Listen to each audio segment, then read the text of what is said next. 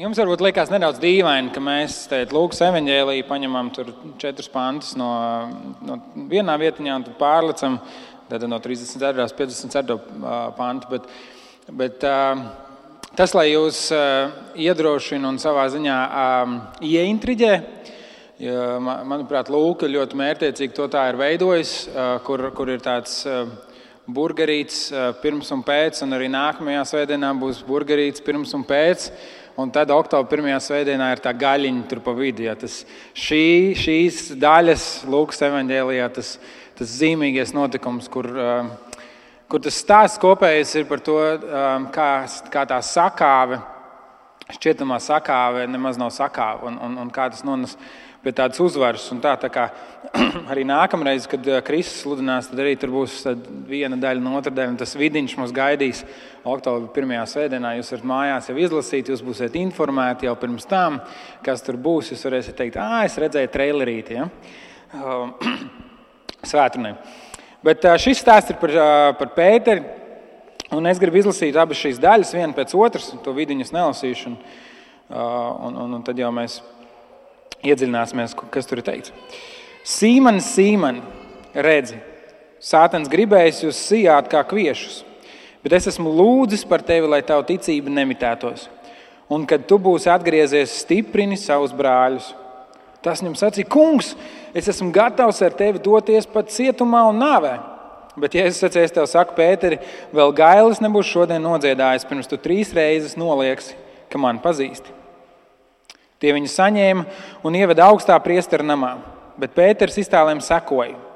Tad ļaudis sakūruši ugunskura pagalmu vidū sasēdās ap to, un Pēters apsēdās starp viņiem. Kāda kalpone ieraudzīja viņu sēžam pie uguns, cieši ieskatījusies viņā sacīja, šīs arī bija kopā ar viņu, bet tas noliedza viņu sacīdams, sieviete, es viņu nepazīstu. Un pēc īsa brīža cits viņu ieraudzījis sacīja, tu arī esi no viņiem, bet Pēters teica, cilvēki, es neesmu. Pagāja kāda stunda, un vēl kāds cits uzstāja. Patiesi šis arī bija ar viņu, jo arī ir galilejietis. Bet Pēters sacīja, cilvēki, es nesaprotu, par ko tu runā. Un viņam vēl runājot, pēkšņi iedziedājās gailis. Kungs pagriezies uzlūkoja Pēteru, un Pēters atcerējās kunga vārdus, kad tas viņam sacīja. Šodien pirms gailis dziedās, tu man 3 reizes nolieks. Un izgājis ārā, viņš rūkti raudāja. Tas ir Dieva vārds. Amen. Cik daudziem no jums ir bijis, un tas varbūt tāds drosmes moments tajā sporta stundā vai pagalmā sportojot, kuri no jums ir bijuši tie, kurus izvēlas pēdējos kaut reizi dzīvē? Ok, es neesmu vienīgais. Ja. Kad tu esi tas kapteinis vai tur ir kāds kapteinis un viņš tagad sauc tur Jānis, Pēters, Ilze, Anniņa, Kārlis. Un tā sajūta, un cilvēki domā, kad tik viņš nebūtu manā komandā, šitais čalis, viņš noteikti izdarīs kaut ko tādu, kas visus sačakarēs. Reiz es piedalījos Tukuma novada basketbola turnīrā. Tāpēc, ka man brālēns spēlē komandā, un es tur biju, un man ļoti patīk basketbols, bet es neesmu tas labākais spēlētājs, tāpēc, ka es neieguldīju treniņos darbu. Un notiek spēle, un treneris, fināla spēle, un treneris, mēs esam lielā vadībā, un treneris saka, labi, Kārli, ej laukumā. Un es izēju, un es domāju, es tagad man ir iespējas parādīšana, un ir sots, un pretinieki met sodiņus, un es stāvu pie tās līnijas un gaidu, un viņš met un aizmet garām otro sodiņu, un es noķeru to bumbu, un labais, un es metu iekšā grozā garām, un es metu vēlreiz iekšā un garām, un es metu vēlreiz, un es dzirdu visi, saka, nē, ko tu dari, nē, un es iemetu, un es pagriežos, un viņi saka, tas nav mūsu gros. Un tad es saprotu, kāpēc man reizēm izvēlas pēdējo. Un es domāju par Pēteru, tas taču čalis, ja? Viņam ir iekšā savā ziņā. Bet reizēm, kad domājot par viņu, es ar viņu izvēlētos pēdējo. Zinot, ka viņš visu sačakarēs. Zinot, ka viņš nolieks Jēzu. Un tomēr Jēzus viņu izvēlas pirmo. Jēzus saka, tu esi Pēters, klīns, uz kur es celšu draudzi. Jēzus zina, ka Pēters viņu nolieks. Jēzus jau viņu brīdiņa, Jēzus saka, tā būs. Cik apbrīnojama tā Dieva varenība, cik apbrīnojama Dieva domāšana, kur mēs meklējam veiksmīgos un varenos, un mēs meklējam tās labākās iespējas, un Jēzus izvēlas Pēteru.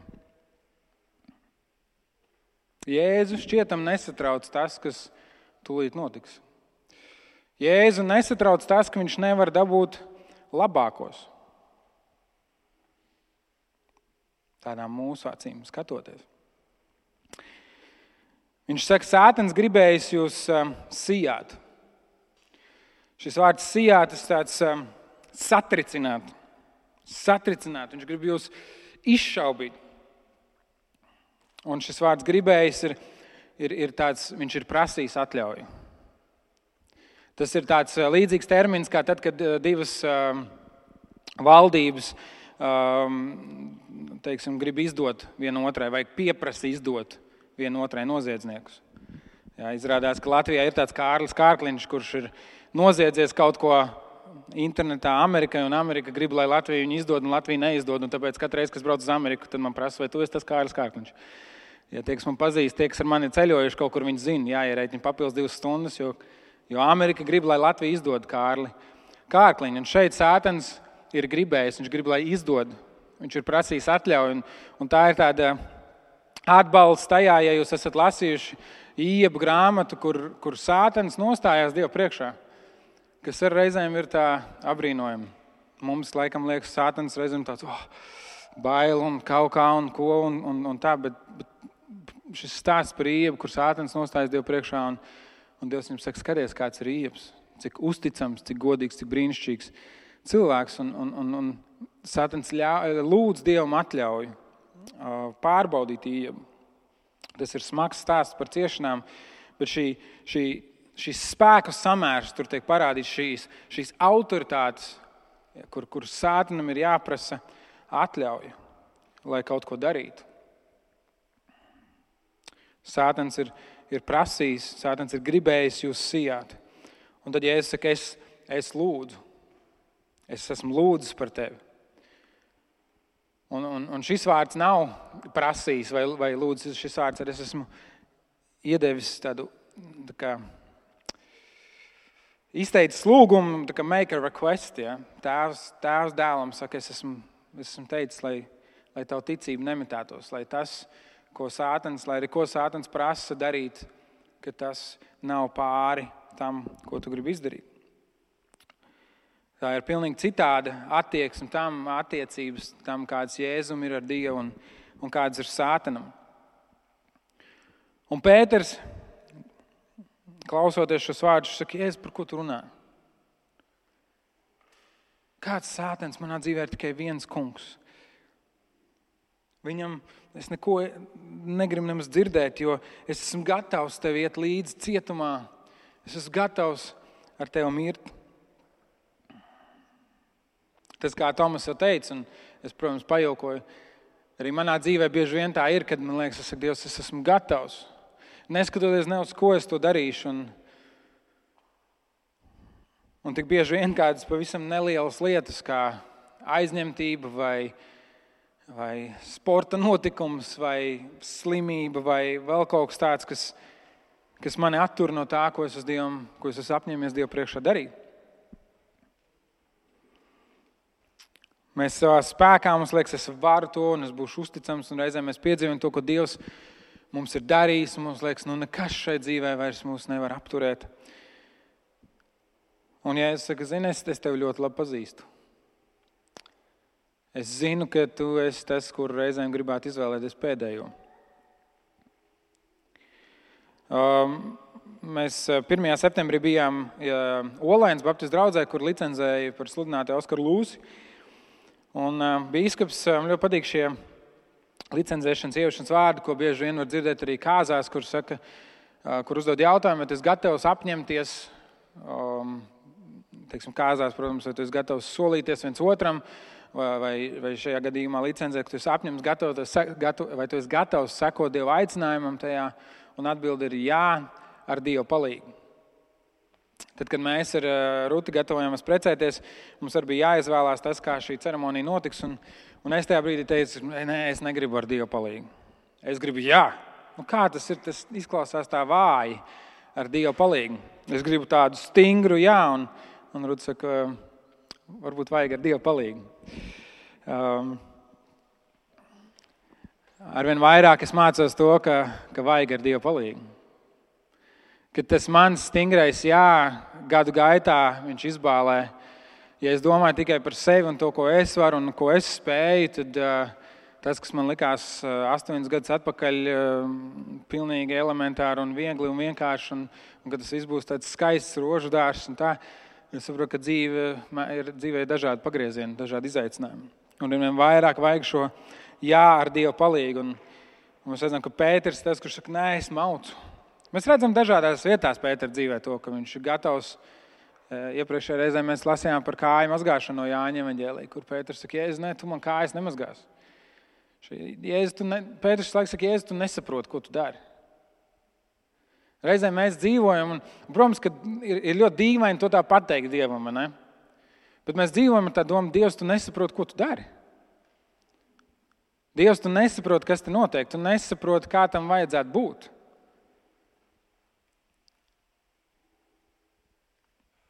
Un Dievs saka, es ļoti labi saprotu. Es ļoti labi zinu.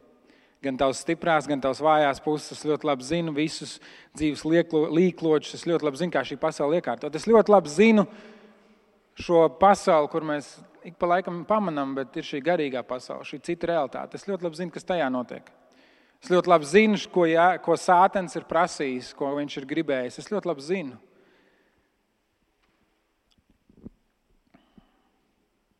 Un ja es saku, es esmu lūdzis, lai tavu ticība nemitētos. Un šodien mēs šo tēmu droši nespēsim izsmelt. Mēs nespēsim viņu pilnībā izrunāt, jo tad ticība tā ir tāda interesanta lieta, kur daudz ir pārprast un liekas, mums kaut kur tā ticība ir jāatrod. Lai mēs varētu nākt pie Dieva, mums kaut kur tā ticība ir jāsakrāja, mums kaut kur viņa ir jāsavāc, mums ir jāsaņemās, mums ir kaut kas savā dzīvē jāizdara, lai mums būtu šī ticība. Un tomēr ticība ir Dieva dāvana. Ticība ir kaut kas, kas nāk no Dieva, kurš dod mums spēju ticēt. Vēstule Efeziešiem 2. nodaļā no 8. līdz 10. pantam Pāvils rakstīja, žēlstībā jūs esat izglābti caur ticību. Tas nenāk no jums, tā ir Dieva dāvana. Tas nav arī no darbiem, lai kāds varētu dižoties. Mēs paši esam viņa darinājums Kristu Jēzu radīt labiem darbiem, kurus Dievs iepriekš sagatavojas, lai mēs ties dzīvotu. Vēstulē Ebrejiem 11. nodaļā autors raksta, ticība ir paļaušanās uz to, kas nav redzams.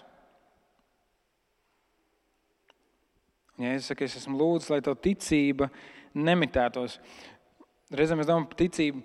Cilvēkam, kuram ir ticība, ka tā ir kaut kā tāda nešaubīga pārliecība, 100% skaidrība par to, kas šai dzīvē notiek. Un tad, ja mēs par to padomājam, tad ir skaidrs, ka nevienam no mums nav iespējama tāda ticība. Jo neviens no mums nevar būt 100% pārliecināts par šiem procesiem šajā dzīvē. Mums liekas, ka mēs zinām, kā lietas strādā, un tomēr atkal un atkal mēs saprotam, ka Dieva realitāte, Dieva lielums ir kaut kas tāds, kur mēs vienkārši varam mācīties un piedzīvot, un joprojām kaut kā daļa no tā ir noslēpums. Joprojām kaut kā daļa no tā ir kaut kas neizskaidrojams, un līdz ar to, ja ticība ir tāda 100% pārliecība, kur mēs visu spējam salikt pa plauktiņiem, teikt, ok, tas notiek tāpēc kā, un tad būs tā, un tas būs tā, tad neviens no mums nespēja ticēt. Ticība ir paļaušanās uz to, kas nav redzams, un reizēm šī paļaušanās ir tāda izmisuma paļaušanās. Domājot par Pēteru šajā brīdī, liekas, viņam noteikti nebija ticības. Viņam nebija paļauja, viņš ar vārdiem teica, es esmu gatavs iet ar tevi nāvē, es esmu gatavs iet līdz galam, es esmu gatavs darīt tā, mans ir jā. Un Jēzus saka, ar Dievu palīgu. Ar Dievu palīgu es zinu, kas tagad notiks, bet es esmu lūdzis, lai tavu ticību nemitētos. Es zinu, ar ko tu tūlīt sastapsies. Un es domāju par mūsu dzīvi, un es domāju par to, kā ir iekārtots. Un mēs īstenībā arī šajā jaunu draugu dibināšanā mazliet runājam par to. Un Slāvis Trecīs, kas ir Krāslavā nodibinājis draudzi, viņš stāstīja par to, ko mēs gribam dzīvē redzēt. Un viņš teica, ka es gan to nesu, bet esot ir kāds mācītājs San Diego, ja, kurš esot teicis, mums te ir paradīze zemes virsū. Ja tu jūties smagi un grūti un tev ir kaut kādas problēmas, vai kas brauc pie mums, tu dabūsi atelpu. Tu dabūsi atsveicinājumu. Dievs tev te atjaunos. Un šis Slāva mācītājs, viņš stāsta par to, ka viņam bija iespēja ģimene izvēlēties vai braukt uz Ameriku, dzīvot tur pēc ilgu gadu kalpošanas Daugavpilī vai arī doties uz Krāslavu. Viņš saka, San Krāslava, ja. Vieta, kur nav silta saulīte, vieta, kur nav brīnišķīga apstākļa, vieta, kur ir ļoti daudz bezdarba un izaicinājumu, kur ir liels alkoholisms, kur ir cilvēki bez cerības, kur cilvēki brauc prom. Tā nav San Diego. Tā nav vieta, kur ir paradīze zemes virsū. Viņš saka, reizēm cilvēkiem tā ir elle. Un mums liekas, ka mūsu ticībā vajadzētu mūs novest pie paradīzes. Mūsu ticībā vajadzētu mūs novest pie komforta zonas. Mūsu ticībā vajadzētu novest uz vietu, kur mūsu dzīves apstākļi un sajūtas un vispārējais, kur ir sakārtots.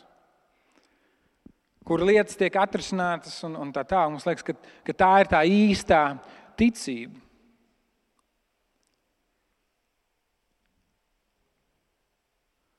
Bet tā realitāte ir tāda, man liekas, ka reizēm, kamēr Dievs mūs sargā un svētī un neļauj nekam mūsu dzīvē notika, viņš neļauj Sātanam mūs satricināt.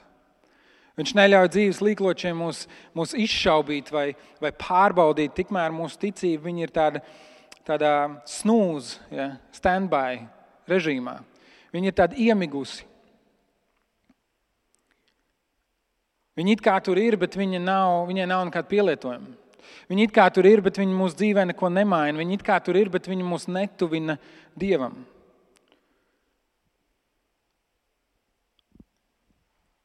Un bieži vien mums dzīvē ir tik labi, ka mēs nemaz neko citu nevēlamies. Un tāpēc es domāju, Jēzus nav pārsteigts, viņš nav nobijies. Viņš nesaka ārprāts, Sātans ir gribējis jūs sijāt. Nu būs briesmas, ko darīsim? Ai. Jēzus vienkārši saka, Sātans ir gribējis jūs sijāt, bet es lūdzu, lai tavu ticību nemitētos. Jēzus nepārdzīvo par to, ka notiek šis pārbaudījums. Jēzus nepārdzīvo par to, ka nāk grūtības. Jēzus nepārdzīvo par to, ka mācekļi viņu tūlīt atstās. Jēzus nepārdzīvo par to, ka Pēters viņu tūlīt nolieks.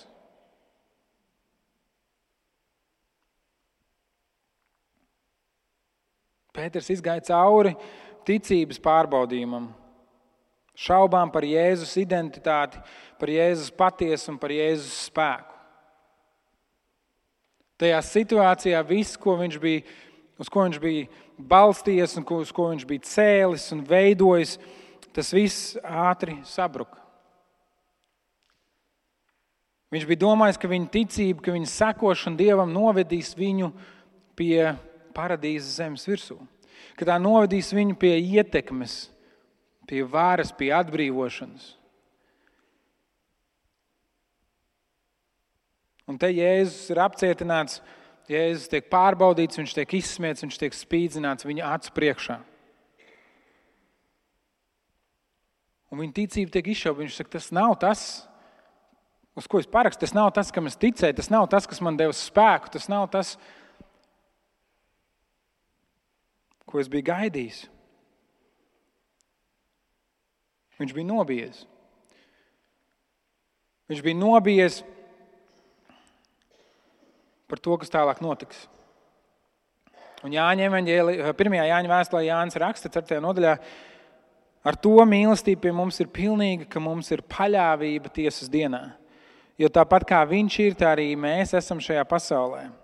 Mīlestībā nav baiļu, jo pilnīga mīlestība aizdzen bailes. Bailēs ir mokas un bailīgais nav pilnīgs mīlestībā. Mēs mīlam, jo viņš ir pirmais mūs mīlējis. Pēters tajā brīdī nesaprata Dieva nodomu, Pēters tajā brīdī nesaprata Dieva plānu. Viņš nesaprata, kāpēc tam tā ir jānotiek. Viņš bija nobijies. Un viņš šajās bailēs sāk domāt par to, ka viņam ir jāparūpējās pašam par sevi. Šī dzīve nāk man pretī, kā tāda kravas mašīna uz šosejas, un ja es kaut ko nedarīšu, tad man ir kaput. Un viņš dara vienīgi tajā brīdī, kas viņam vienā prātā, viņš saka, ne, es viņu nepazīstu. Jo tas ir veids, viņš redz izēju no šīs situācijas, kur viņa veselība, varbūt dzīvība, kur viņa dzīve un viss, ko viņš ir veidojis, uz ko viņš ir cerējis, tā ir apdraudēta. Tajā brīdī viņš neticēja, viņam nebija šī ticība ne Dieva mīlestībai, ne Jēzus spēkam. Viņš izvēlējās darīt to, ko viņš tajā brīdī varēja. Un šīs ticības pamatā, ticības Dievam pamatā, uzticēšanās pamatā nav pārliecība, kas nāk no zināšanām. Un es gribu teikt, ka zināšanas ir ārkārtīgi svarīgas. Ir svarīgi, ka mēs pētam un lasam Bībeli un izaicinām savu prātu un savā ziņā izaicinām arī kādu tradīciju, pie kā mēs ko mēs esam dzirdējuši, vai kā mēs esam pieraduši un mēs meklējam, kā tur īsti ir. Ir svarīgi, ka mēs skatāmies arī patiesībā no zinātniskā viedokļa, no arheoloģiskā viedokļa, no vēstures viedokļa. Par to, kas ir šīs ticības pamatā, kas ir kristietības pamatā, kāda ir šī tradīcija. Zināšanas svarīgas, bet šī ticība, kas mūs iznesīs cauri šīm krīzēm. Šī ticība, kas mūs iznesīs cauri tiem šaubu brīžiem, tiem izmisuma brīžiem, nav tā ticība, kas nāk no zināšanām, bet ticība, kas nāk no mīlestības. Jēkabs savā vēstulē raksta, tu tici, ka ir viens Dievs, tu dari labi. Ļoti labi, ka tu tici, ka ir Dievs. Viņš saka, arī dēmoni tic un dreb. Jo viņi ļoti labi zina. Dēmoni, tā garīgā pasaule, kuru mēs reizēm visbiežāk neredzam un nesastopam, un kura tur ir, un kur sātens acīm redzot var izteikt kaut kādas prasījumus Dievam par to, ko viņš drīkst šajā pasaulē darīt vai nedarīt. Tur tajā pasaulē visi tie personāži, gan eņģeļi, gan dēmoni, viņi visi zina, kas ir Dievs. Viņi visi zina, kas ir Jēzus. Viņi zina un dreb. Viņi arī tic. Viņiem nevajag pierādījums kā reizēm mums. Viņi tic. Bet vai tāpēc viņi ir kristieši? Vai tāpēc viņi tiek glābti? Vai tāpēc viņi ir Dieva pusē? Vai tāpēc viņi seko Jēzum? Nē. Tā ticība, kas mums ir nepieciešama, lai mēs iziet cauri šīm dzīves krīzēm, nāk no mīlestības. Un Jāņa evaņģēlijā mēs lasam šo stāstu, šī stāsta turpinājumu par Jēzus un Pētera attiecībām. Jāņa evaņģēlijā 21. nodaļā no 15. līdz 19. pantam. Kad viņi bija pabrokastojuši, Jēzus Sīmenim Pēterim jautāja, Sīmani, Jāņa dēls, vai tu mīli mani vairāk nekā šie? Tas viņam atbildēja, jā, kungs, tu zini, ka es tev mīlu. Viņš tam sacīja, gani manis jērus. Jēzus tam jautāja vēl otrais, Sīmani, Jāņa dēls, vai tu mīli mani? Tas viņam atbildēja, jā, kungs, tu zini, ka es tev mīlu. Un viņš tam sacīja, gani mani savis. Trešo reizi Jēzus tam jautāja, Sīmani, Jāņa dēls, vai tu mani mīli? Pēters noskuma, ka viņš tam trešo reizi jautājis, vai tu mani mīli? Un viņš sacīja, kungs, tu zini visu. Kungs, tu zini visu. Tu zini, ka es tev mīlu. Jēzus tam sacīja, gani mani savis. Patiesi tev saka, ka tu biji jauns un apjozies un gāji, kur gribēji, bet, kad tu kļūsi vecs, tu izstieps savus rokas, un cits tevi jozīs un vedīs, kur tu negribi. Jo to viņš sacīja norādīdams uz to, kādā nāvē Pēters pagodinās Dievu. Pēc tam Jēzus viņam sacīja, seko man. Tajā basketbola spēlē, kad es iemetu bumbu savā grozā, pirmā lieta, ko es darīju, es nokāru galvu un devos uz komandas soliņu. Jo es domāju, nav nekādas iespējas, ka treneris paturēs mani spēlē. Nekāda varianta. Šitā izgāzties fināla spēlē. Un es eju uz soliņu, treneris saka, ko tu dari? Ej spēlē. Mēs pēc tam braucām, visi par mani smējās, un viņi teica, labi, ka mēs bijām vadībā ar lielu punktu starpību. Mēs to spēli uzvarējām, viss ir kārtībā. Bet es tajā spēlē pēc tam vairs pa grozu nemetu. Bet aizsardzībā strādāju tā kā vēl nekad. Un mēs redzam Pētera dzīvē. Jēzus, viņš saka, es saprotu, ko tu izdarīji. Es taču tev teicu, ka tā būs. Man tas nav pārsteigums. Tev tas bija šoks, jo tu biji pārliecināts, ka es taču iešu nāvē. Es iešu ar tevi cietumā. Man tas nav pārsteigums. Es zināju, kāda ir tava dzīve, es zinu, kāda ir tava sirds, es zinu, cik daudz tu spēji un nespēji. Un viņš nāk atpakaļ pie Pētera un viņš saka, nav svarīgi, kā tu esi kļūdījies. Vai tu mani mīli? Vai tu mani mīli? Un Pēters saka, jā, es tev mīlu. Un viņš saka, gani mani savis. Ej, dari to, ko es jau tev sākumā teicu. Esi tā klints, uz kuru es varu celt savu draudzi. Turpini savu ticības gājienu, turpini savu uzdevumu, turpini savu misiju. Es tevi no laukuma nost neņemu. Un Pēters trešajā reizē viņš saka ar tādu pārliecību, viņš saka, Dievs, tu zini visu. Tu zini, ka es tevi mīlu. Viņš nesaka, Dievs, tu zini visu, nu pasaka man, vai tad es tevi mīlu? Pēters saka, tu zini visu. Tu zini, ka es tevi mīlu. Un reizēm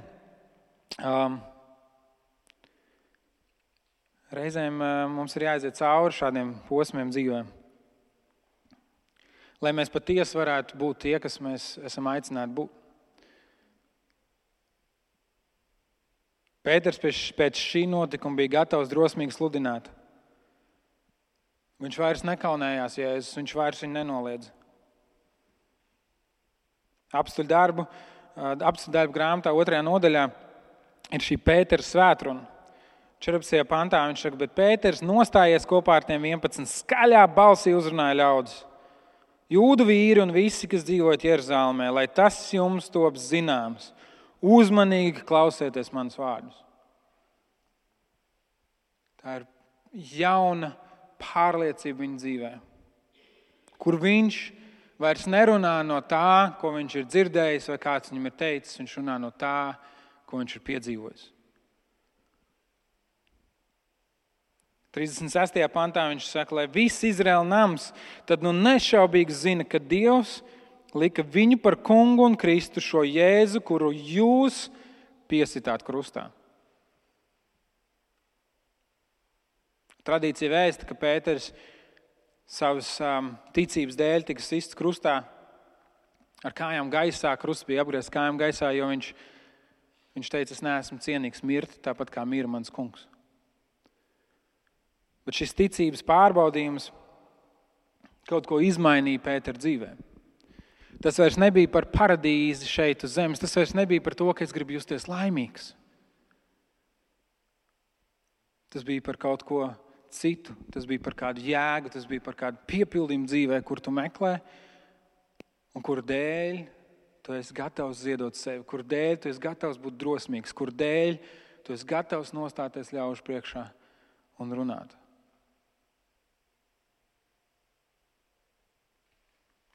Mēs varam iziet cauri ticības krīzēm, kurās mēs apšaubām Dieva varenību. Mēs varam apšaubīt visu, kas ir, mēs varam uzdot daudzus jautājumus un tomēr iznākt no šī dzīves posma ārā kā uzvarētāji. Šī ticības ceļa atslēga nav tajā, cik perfekti mēs to ejam, bet gan tajā, cik ļoti mēs mīlam.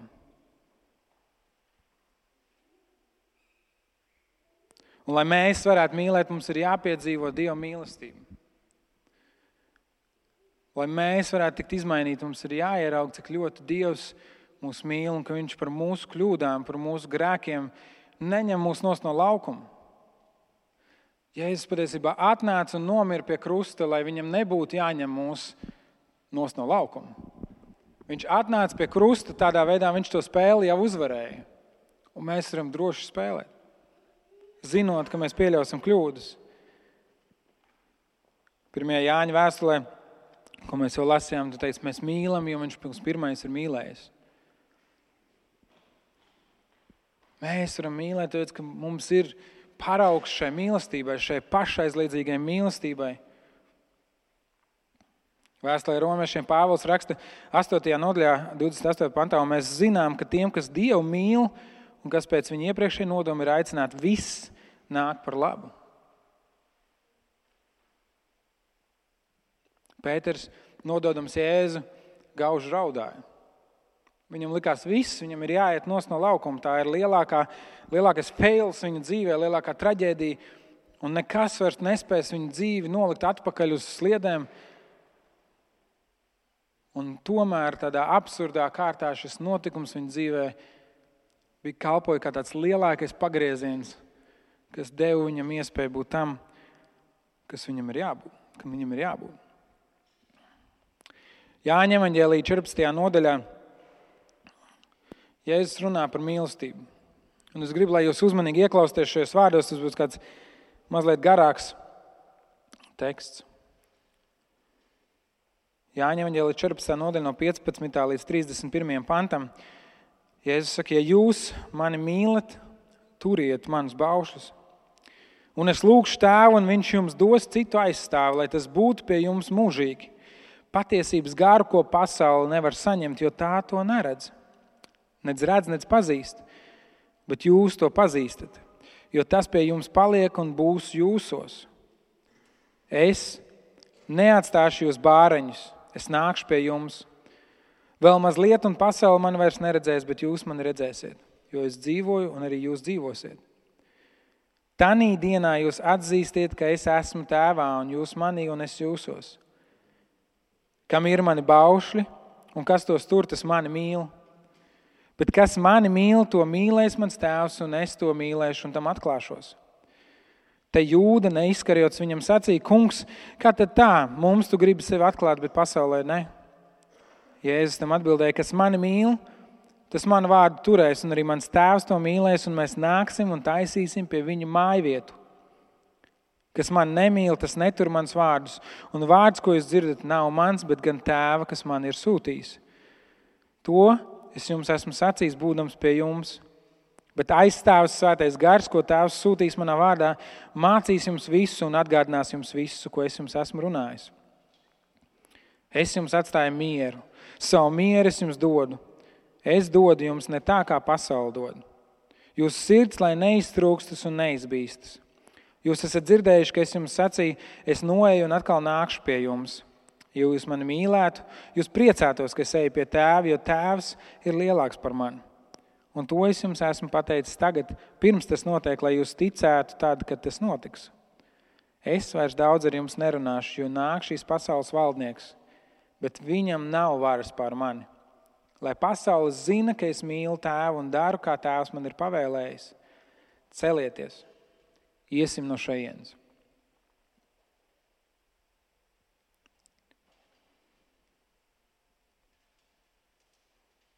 Iepriekšējā reizē mēs runājam par to, ka Jēzus valstības atslēgas ir uzticējis draudzē. Pēters, klīns, uz kuru viņš cels draudzi. Pēters, kurš viņu nodeva. Pēters, kurš viņu mīl un drosmīgi par viņu sludina. Un tā tas nonāca līdz mums, draudzē. Un ir redzams, ka Jēzus zināja to, ka tā būs. Bet Jēzus var paļauties uz Pēteri, jo viņš saka, šis pasaules valdnieks nāk, bet viņam nav varas pār mani. Viņš zināja, ka šī krīze patiesībā var būt par svētību. Un viņš saka, es varu paļauties uz savu draudzi, nevis tāpēc, ka viņi būs tie, kur teiks, es izdarīšu, es iešu, bet ar Dievu palīgu viņš burtiski sūta palīgu Svēto garu, kas mūsu nepilnības, bailes un trūkumus pārvērš uzvarā. Kas ļauj dzīves vētrām un izaicinājumiem mūs veidot par tiem cilvēkiem, kādiem mums ir jābūt. Jēzus nebaidās no pretinieka Sātana. Viņš neuztraucās par to, vai mums viss sanāks. Viņam ir svarīgi, ka mēs mīlam. Un mīlestība, es ceru, ka jūs visi piekritīsiet, nav tikai siltas sajūtas. Vai kaut kas, ko tu jūti ar savām iekšām, kā pasaule saka. Mīlestība ir darbība, pašaizliedzīga darbība, nodošanās, pilnīga paļaušanās.